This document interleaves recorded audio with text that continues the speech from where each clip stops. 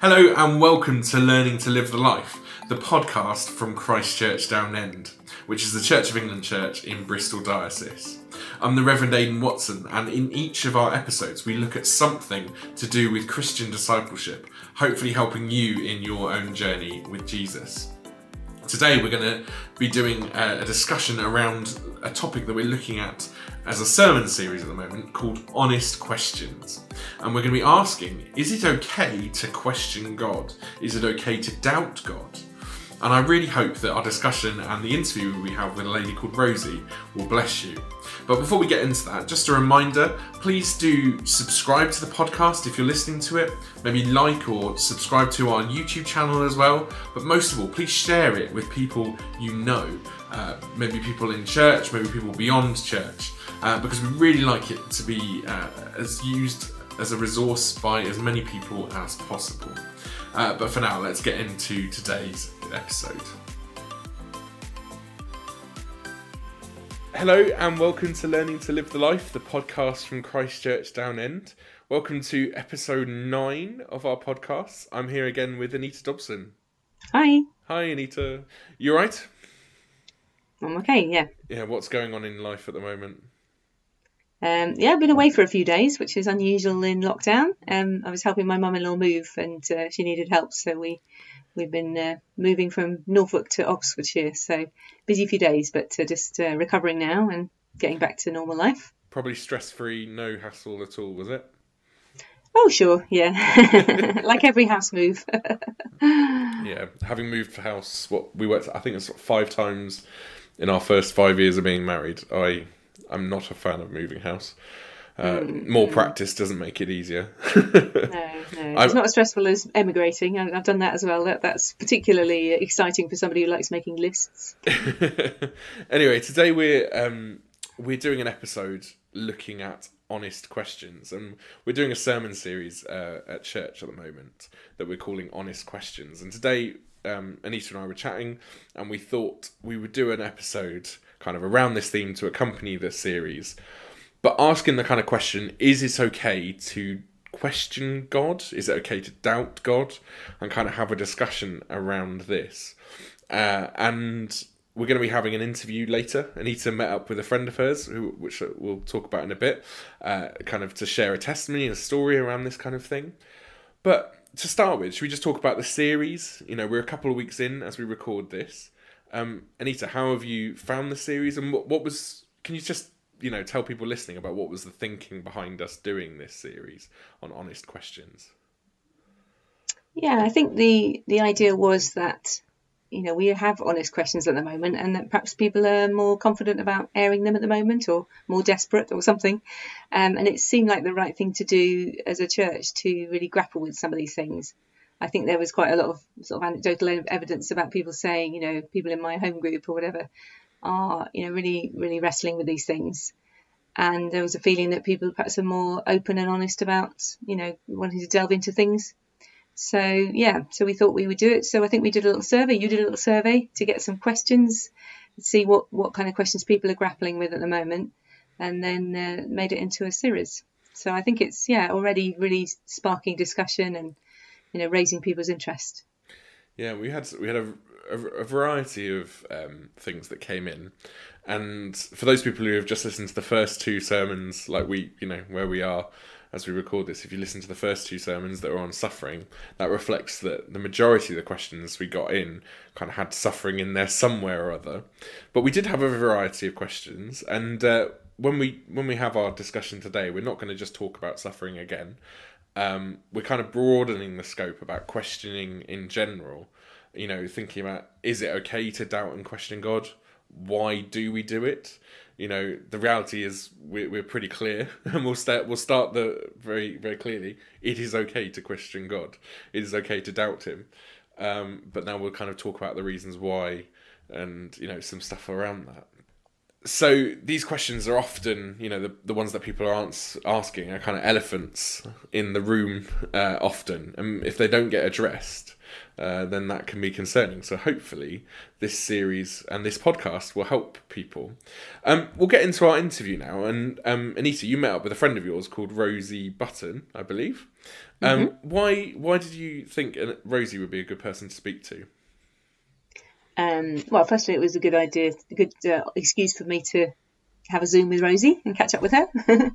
No, but I thought of somebody who had come through a time of suffering, who had faith, so somebody who was within the church and had faith, but I suppose a disciple who was grappling with faith, but did it with God rather than sort of turning their back on God and saying, well, you're not coming through for me, therefore I'll give up on faith. She battled through it with him, and so I thought that might be quite an interesting story, because I think I got the impression from the questions people were asking us that that's where most people in the church are at. It's not that they want to give up on God, but they're just really confused and not sure how to deal with it.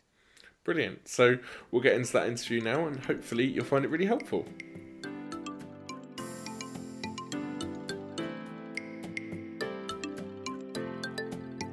So, hi, I'm interviewing my very good friend Rosie this morning about the issue of suffering and doubting and wondering where God is in difficult situations.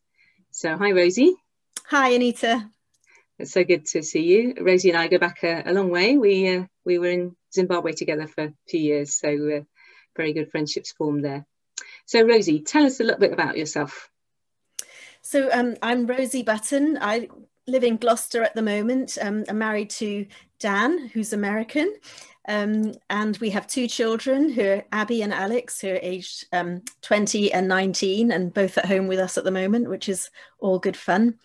So as Anita mentioned, we first got to know Chris and Anita back in 1997, 98. Probably, 97 probably, yeah. Yeah, in Zimbabwe.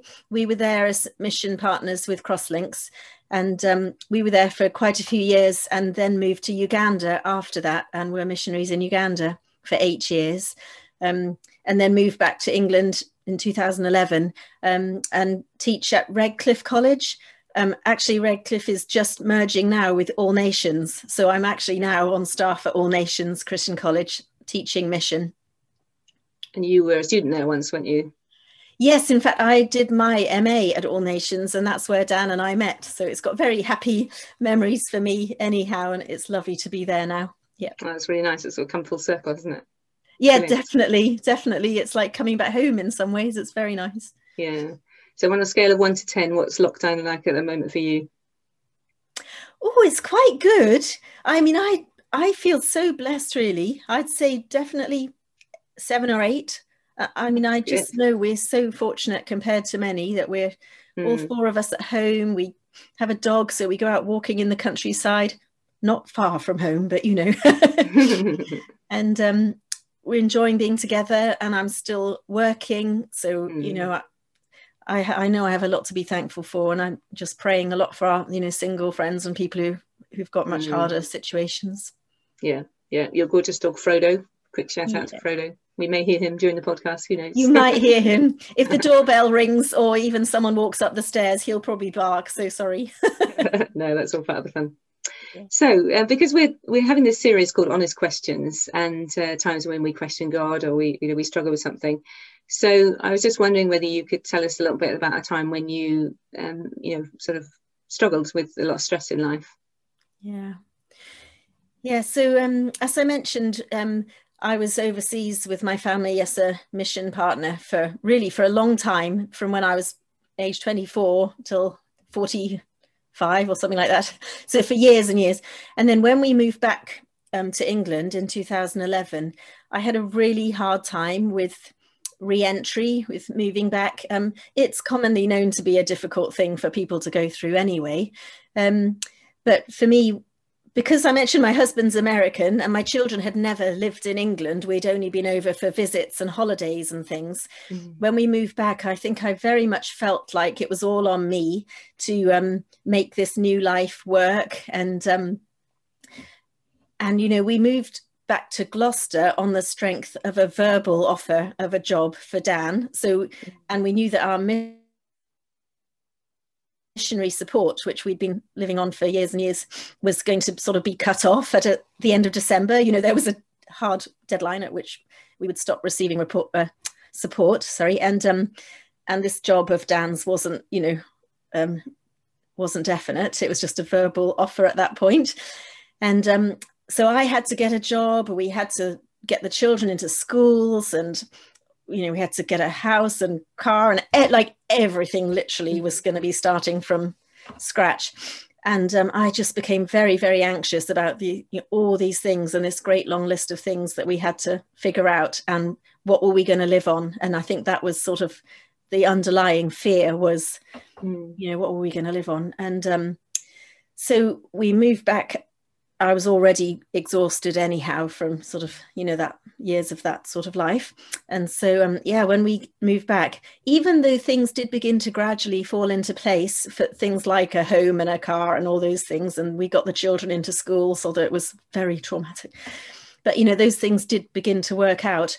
This anxiety that had built in me just grew and grew to a point where I started waking up in the morning and having physical panic attacks, you know, daily. And it was absolutely horrible, awful time. So yeah, that was just a build-up of a lot of stress, I think. And once things began to resolve, the physical, you know, reaction happened. And I was quite poorly for quite a while. What do you think were the most difficult aspects for you? I think there was a lot of things going around in my head about it. You know, a very difficult part was I felt like I was, you know, our children then were aged 9 and 11, and I was supposed to be the one sorting them out and supporting them and helping them, but I was the one actually falling apart. So I think it was that feeling of responsibility and failing. But I think the underlying issue for me was the whole thing about security, that, you know, living on as a missionary on support, you're so thankful and grateful for the people who support you and pray for you. But I suppose I'd sort of thought when we moved back to England and got jobs and were on salaries, you know, that whole feeling of insecurity would go away. But actually it became far, far worse because we, you know, getting a job is obviously, as everyone knows, is quite difficult. So I think that whole financial security and uncertainty and how are we going to cope was sort of the main thing that was weighing on me, really. Yeah. And what effect did that have on your faith? I mean, you've been a Christian all your life, would you say, or certainly grew up in a Christian home, sort of? Yeah, definitely. I grew up in a Christian home and became a Christian sort of in my teen years. So I think in a way that meant, you know, I did have that foundation that I didn't actually begin to doubt that God existed or, you know, that he was there or anything like that.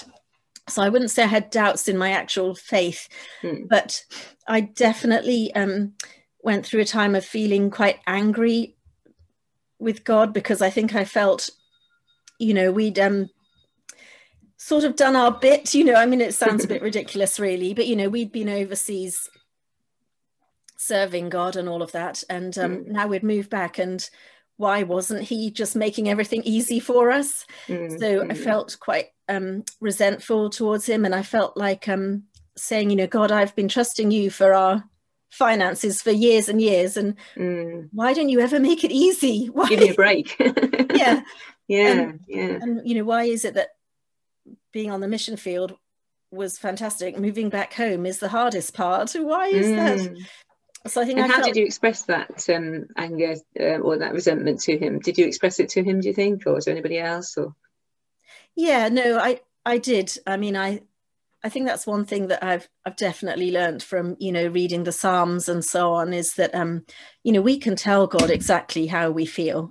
So I didn't have any problem with ranting to God in my sort of prayer life about how you know, about how I felt and all of that. So that was fine. I mean, prayer was definitely a lifeline for me.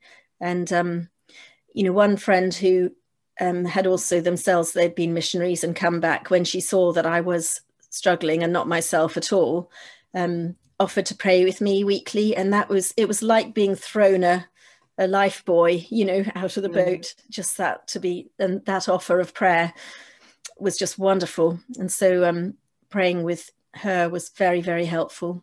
Mm-hmm. And how did God sort of lead you through it? How did you sort of come through to a gentler time?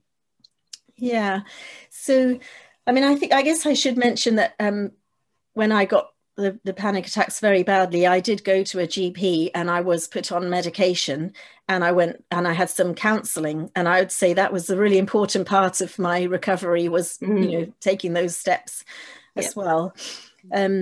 But this offer of this friend praying with me, I think that was just purely, that was God providing for me someone that I could just talk to really openly and honestly, and know that it was going to be a regular thing.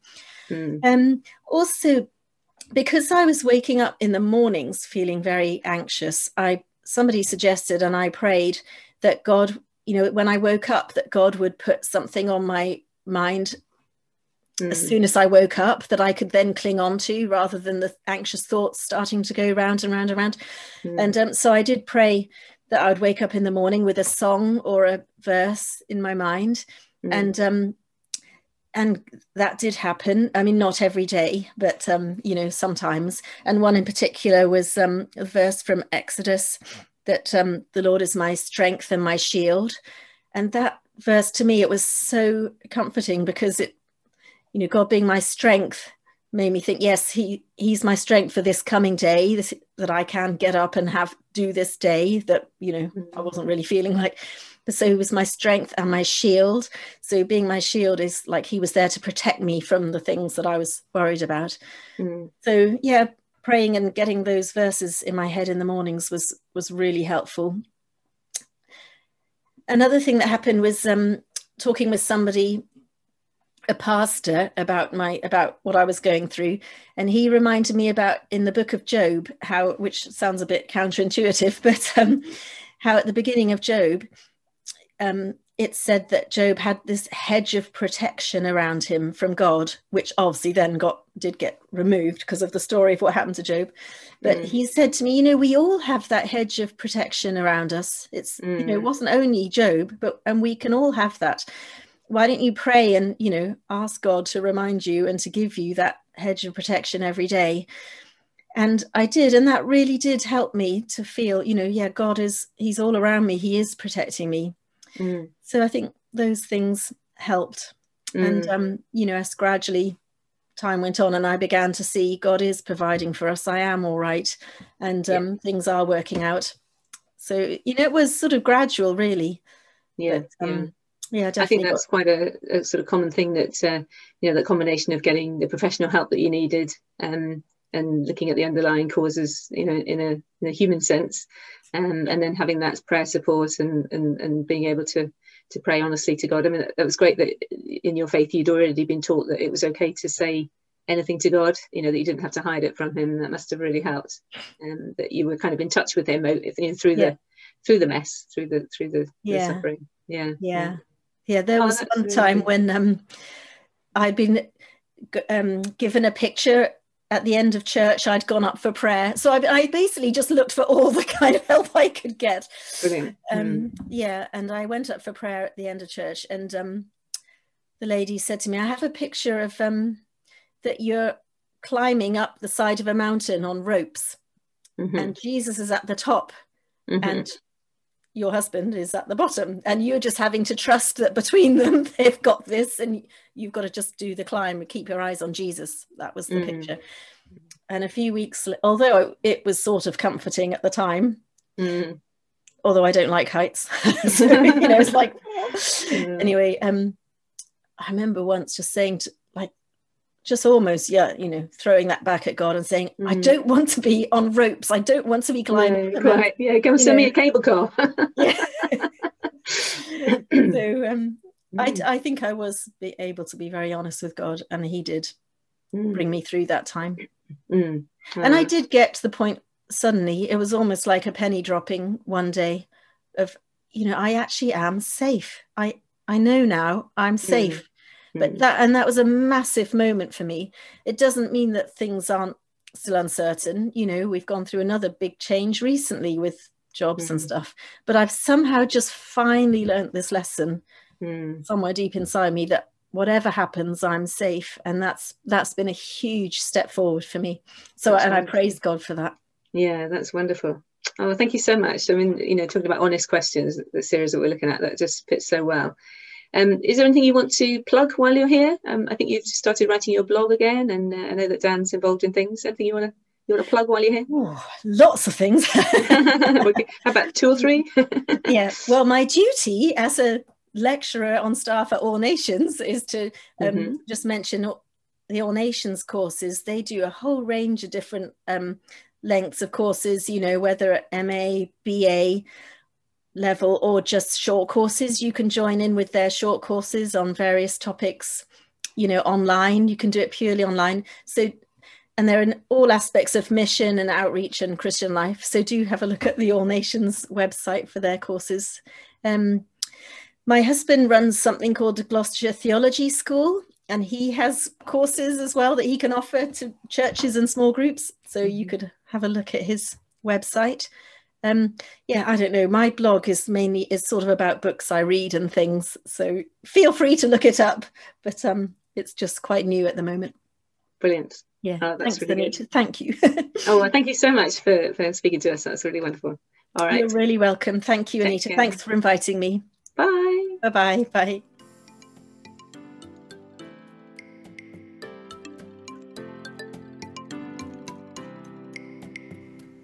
Brilliant. So I hopefully you found that as useful as I did, listening to, and some interesting, really, to hear stories from people, how real life engages with these questions, and how people, learning from other Christians about how they've kind of journeyed. What stood out to you, Anita, particularly as you were speaking to Rosie?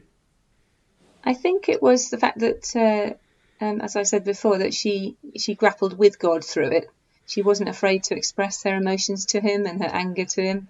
And I really liked it when she said, God, come on, I've been sort of serving you on the mission field abroad for all these years, isn't it time you kind of came through for us and gave us a bit of a break? And, I think anyone who has worked full time for a church or in ministry of some sort or another, could really relate to that. But of course, we're all serving in ministry with God, just in different places. And there is that feeling sometimes of, hey, God, isn't it time I had a break? So I could really relate to that. I thought other people could too. But I just really liked the fact that she wasn't afraid to say what she thought to God, that she didn't hide from him. She went there, like when somebody prayed for her and she had that picture of being on the climbing ropes, and she's like, "Well, God, I don't want to be on the ropes." It's all very well you saying, "Oh, just keep your eyes on Jesus," but why do I have to be on the mountain in the first place? So I really like that, and I thought I could really relate to that. I definitely can relate to that experience. So I think it's the cyclical nature sometimes of faith, where we kind of go through highs and then we go through lows and we go valleys, and it's often when I'm in the valleys, in the dips, where I'm like, well, I know I've been here before. God, why you let me go through something like this again? And often the experience of going through the tough and then coming up the other side helps me when I'm in the next valley. But it does leave me to question, God, what are you doing here? And, over the last year... It's still as hard, isn't it? Yeah. And over the last year, it's certainly been a kind of time of, gosh, it's a big valley that we've been in as a world. And, just trying to keep perspective but also, wrestling with God honestly. And I know, speaking to people in church, beyond church, people I think are asking some pretty deep questions and looking for answers and wrestling pretty honestly with God. And I like the way that she she felt that she'd sort of come through it by a variety of things. She got professional help, which in her case she obviously needed and was very wise. She also just searched for all the opportunities she could get for prayer. She was hungry for that. I just need answers, I need help, so she wasn't afraid to ask for help. She got a prayer partner to pray with her regularly. And I really like the fact that because of her view of God already, it meant that she knew, that he still cared. She knew that she could talk to him however she needed to. So that was a real blessing. I think that she was going through that time as from a position of strength, if you like, previously, strength in her faith in God, strength in the kind of knowing what kind of God he was, what kind of father he was. So I really like that. Yeah, and I just love it when she said finally at the end, she felt that the penny kind of dropped deep inside her somewhere. She said, "I am safe." I just thought that was amazing. Yeah. And, she said, obviously, it doesn't mean that life is all hunky-dory now, but through that experience, she came to a deeper understanding of who God is and how he deals with her. So that I just thought that was really, really encouraging. Fantastic, yeah. And I really hope people have been blessed by that, and we'll we'll carry that with us. But we thought now we'd have a conversation, the two of us, kind of digging more into this idea of doubting God, both doubting his goodness and his faithfulness, but sometimes maybe dealing with questions around his silence, his absence, maybe even his existence at times. And I suppose a good place to always start is the Bible. If you were doubting God at the moment, Anita, where would you be looking to in Scripture, and how would you use it? I think I like many people, I'd often start with the Psalms. If I was feeling anxious or upset with God, or sort of angry or just confused, because you can find in the Psalms somebody expressing pretty much any emotion you can care to think of, can't you?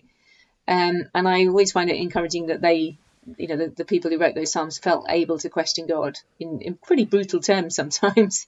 So I just was looking at something the other day, Psalm 43 verse 2. You are God, my stronghold. So starting off with saying, I do believe in you, God, and then saying, well, why have you rejected me then? That feeling of, well, I know you're a loving God. I know you're my protector. So, where are you now, God? And I think that, often is something that I find really good to go to. It doesn't give the answers. Well, sometimes in the Psalm they do, but often they give all these answers of oh yes, I know you're still in control, God. And then at the end there's a little please help me, in the last verse, which is just so human, isn't it? That we sort of, we kind of convince ourselves, yeah, I'm okay. I come through it. I know that God is there. And then suddenly, it doesn't mean I'm not going to panic the next time I get in trouble, Yeah, I think Psalms is a fantastic place to start, and it's really interesting. I think so. I studied Psalms quite a lot at college, and quite a lot of the teaching was around how the church has kind of lost the use of the Psalms, as is not using the Psalms, is not understanding and not, and one thing I think this pandemic has done is the church has needed to lament. Christians have needed to lament, and so in doing so have found value in the Psalms in the way that we haven't done, because I think before this whole thing, we didn't, you would know individual personal suffering, personal loss, maybe personal illness, but this is such, this pandemic has brought around such a kind of corporate feeling, that then when we go to the Psalms, and yes, often they're written personally, but they're personally written for corporate use, if that makes sense. And sometimes they are written as a nation, and we are together able to find value in the Psalms. And it's, Paul did his talk on suffering and why does God allow suffering and so much suffering. And he looked to the Psalms as well. That was his starting point. How long, O Lord, must I wait? And that was kind of the guiding thing for him. And at the beginning of lockdown, when we did the Bread for Todays, I remember Amy White talking about the Psalms and lament and all this kind of stuff. And I do wonder if, one of the positives to come out of this time is actually, a spiritual depth there to engage with emotions that we weren't engaging with before. Do you think that's fair? Yeah, definitely. I think because you want, on a Sunday morning, for example, you want people to feel uplifted in their service, there's a danger that you tend to gloss over the difficult bits or jump straight to the answers, or jump straight to the sort of resolution of the issue. And I think, with COVID, it's patently obvious that we can't do that. And I think that's helped people to think about that in their faith. And I was thinking that I've been reading Job recently, and I never would have looked at Job much before, I don't think. I think I totally undervalued it as a book. And I was looking at him because, Job was somebody who, it tells us at the beginning, he was a blameless and upright man. And that wasn't just like man's opinion, that was God's opinion of him. but all these disasters befall him. This is kind of like an allegory, isn't it? Everything goes wrong for him, literally. And his friends then sit around for 25 chapters or whatever, sort of telling him how it's all his fault. And, well, obviously it can't be God's fault because God's perfect. He wouldn't make you suffer. So, it must be your fault. You must have sinned, or, you must have got too big for your boots or whatever. And Job is going, no, I didn't, I haven't sinned more than anybody else. I'm a blameless person. And he gets really angry with God, and angry with his friends. And I found that a really interesting place to think about questioning God. Because actually, when God finally speaks, he doesn't direct his anger really much at Job. He directs his anger at Job's so-called friends, who've been sort of telling him all the 101 reasons why he needs to cheer up and get on with it, and how it's he just needs to accept the will of God, and he must have been a sinful man. And they're the guys that God sort of blasts his anger at and says, basically, what terrible supportive counsellors you've been. Yeah, they kind of broke every counselling rule in the book, didn't they? They kept saying, now stop talking, Job, and let me talk to you and tell you what you're doing wrong. I was going to say, because like in Rosie's interview, she obviously spoke to some really wise Christian people who gave her really helpful advice and gave her helpful things to do. But if she'd been unlucky, she could have spoken to people who kind of basically told her she shouldn't be feeling like that. You're a Christian. Why should you be so anxious? You just need to trust in God. She didn't get that. She obviously got people who really listened to her and was were thoughtful and helpful, and prayed with her and listened with her. So I think Job could have done with a few more friends like Rosie's. definitely, and I think the Bible again it engages with this kind of idea of wrestling and doubting and questioning, far better than maybe the church does often at times. And there's so many different link points I find, for people.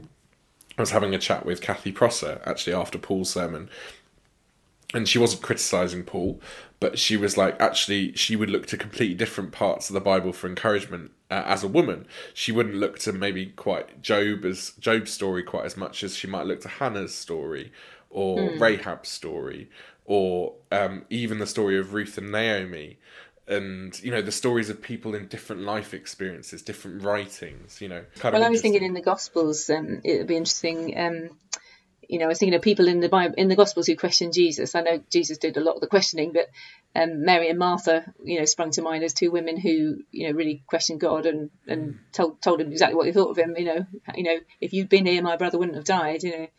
And he doesn't tell them off for that. It seems like the people who were closest to Jesus were the ones who questioned him. There are some people who question Jesus who obviously it was like an intellectual exercise or a way of justifying themselves. So like the guy who says, oh, and who is my neighbour? And it actually says in the text, doesn't it? This guy is only asking this question because he wants to look good. And Jesus obviously, proves that kind of questioning was he was way out of line. So when people ask questions because they want to trip Jesus up, obviously he's angry with them. But when his friends ask questions, he's very patient with them and really deals with them, I think. Yeah, and you look at the story of that in general, you find a Jesus who is not only okay with the questions, but the one who walks alongside the pain and the struggle and weeps at the tomb. And so powerful. Just remember that the kind of God we worship is the kind of God that weeps at, when people suffer and die, and is not distant, but is right there in the midst of the pain and with the wailers and the mourners. Yeah, absolutely. Yeah. So, kind of broadening, but the Bible is so helpful for us, but for people who maybe the Bible just seems too big to kind of read all of it, or maybe have got kind of new to it. What other resources have you found helpful, or could you recommend to kind of if what have been helpful for you as you've kind of doubted God or wrestled with God? Yeah, I think the best resources are always people. People before books for me. And the most significant thing probably for me has been having people to pray with. So in the way that Rosie was saying, she had a friend who prayed with her regularly. I'm in a prayer triplet. I've been in prayer partnerships and triplets, over the years. Some formal, some just when we ring each other up and say, have a girl chat, and then we just pray together at the end. So I think having people you can be with and who can walk through it with you and pray with you is just invaluable. So that would be the first place I would start. So if you want to know more about that, you can think of people to ask and just ask them and join one, start one. But if you really don't know much about that, then do ask us about it, and we can see if we can pair you up with and a couple of other people. I think the thing about prayer triplets or people you pray with, like you might have a friend who you pray with occasionally, or when you're at church together, you might say a quick prayer with one another. But actually sometimes having those people who we both, you have that conversation and you're intentional about, we will meet regularly and we will pray for each other regularly and we will talk to each other regularly. My son's godfather is someone who, we try and catch up regularly and chat and pray together through various issues, and we'll talk about everything in life. And I think especially for men, often we can be really kind of guarded with what we're going through, and we ignore the elephant, we just carry on doing life. But sometimes there's a real power in chatting and praying with people, and I know that's horribly generic, and there are plenty of men who completely don't do that, and I'm sure there are women who do do that as well. But the reality is, we need to grapple with these questions and sometimes deal with the elephant. And the best way, I agree, is praying with other people. But are there any, you say you'd rather people than books, but are there anything that you've kind of, maybe books or the odd sermon or something that has really struck you, and why did it strike you? I've started this year doing, I put the app on my phone called Lectio 365, which comes from the 24/7 prayer movement. And although Lectio is a Latin word, it's it's all very simple. Basically, it means it gives you a little daily reading and prayer every day, and you can listen to it. So it's really soothing because they've all got really soothing voices, and it just sort of centers you and calms you at the beginning of the day, and gives you a piece of scripture to think about and a message. I'm finding that really good. Last year I did the Bible in 1 year with Nicky Gumbel, and so there are loads of those kind of things you can do. You can put the Bible YouVersion onto your phone, and then you can find little series again where they'll give you a Bible reading every day and some thoughts and questions. So any of those kind of things are really helpful. I've been listening to a thing called the Bible Project, which is from a church in Portland, Oregon. They do videos about all the books in the Bible and different issues, but they also release podcasts where they discuss the issues about whatever it is they're going to make the videos about. And they are fantastic. So they're if you're wanting to understand the Bible more, and you've got questions about various parts of it, they're just brilliant. They're so they're so scholarly, but also so down to earth. I really like. I love the fact that their videos. As someone who has now got a master's in theology, their videos kind of are that high bar, and yet they're done through cartoons. Yeah, really accessible. And they're so relatable and understandable. Yeah. And I think that, I think often the church can make things overly academic. And these are taking kind of in inverted commas deep thinking at high, academic thoughts. But the reality is the Bible is there for everyone, and that's brilliant. I really love their stuff. So we've kind of talked about, our thinking behind this series and, why we did it and where people might be at the moment. But kind of looking forward, where are we going in the future? Obviously, we can't promise anything as we don't know what next week will look like, let alone the next few months. But, where do you see us as a church going forward, with this questioning series? I know we've talked about this as a team. What are your thoughts on that? I think we're hoping to maybe broaden it later in the year to start asking people in the community what are their big questions. So we've been primarily looking at these things from the point of view of somebody who has faith in God, and what do we do when that's shaken, or how do we deal with issues like that. It would be really amazing if we could look at some of the questions that the community has, and start to sort of walk alongside them through grappling with those as well. So I don't quite know how we're going to do that, but that's an idea that we've got, isn't it? Yeah, and I think the idea, the kind of vision is to, like you say, kind of equipping and addressing the needs and the questions of our church at the moment. So then we can then turn and look to the questions of others, both Christians and non-Christians, Yeah.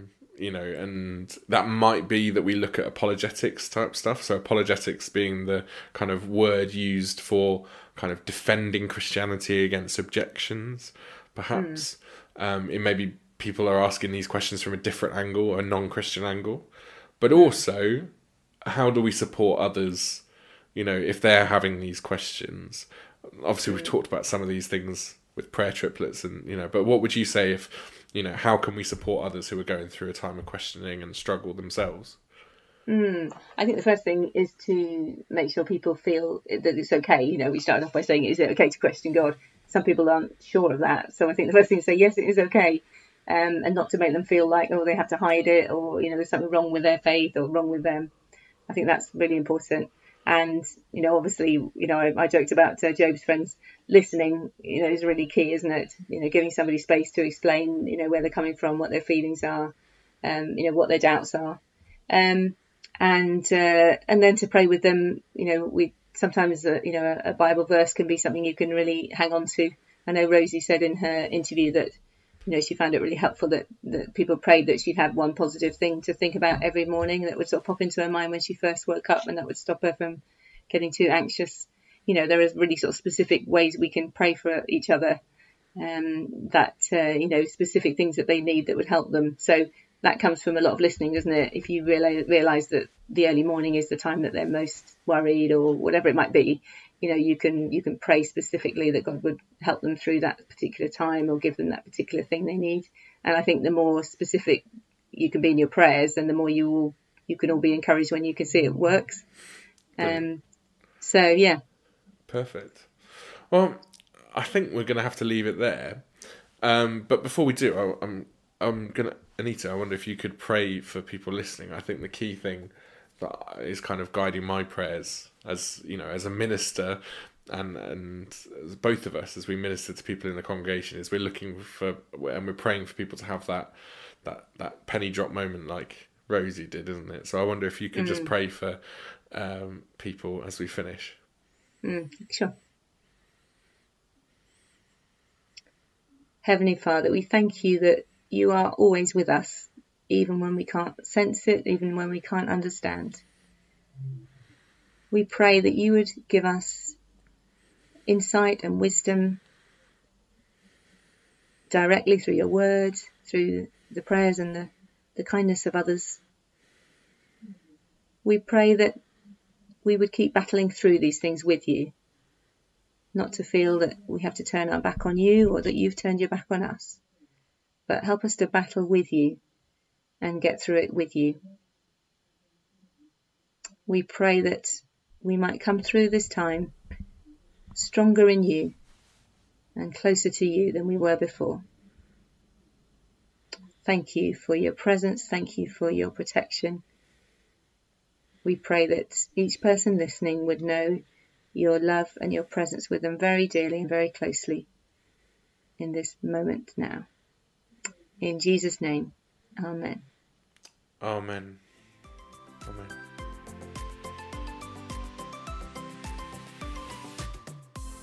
So there we go. I really hope today's episode has blessed you in your own kind of wrestling with this question and, you know, this topic. A reminder that we upload our sermons every single week to our podcast channel, and you can listen to it there. Please do subscribe, share it around. Let's get this out there as much as we possibly can. Next month, we're hoping to do an episode on Sabbath. What does Sabbath look like in the year 2021? And I'm really interested to see where that discussion goes. But for now, take care, God bless, goodbye.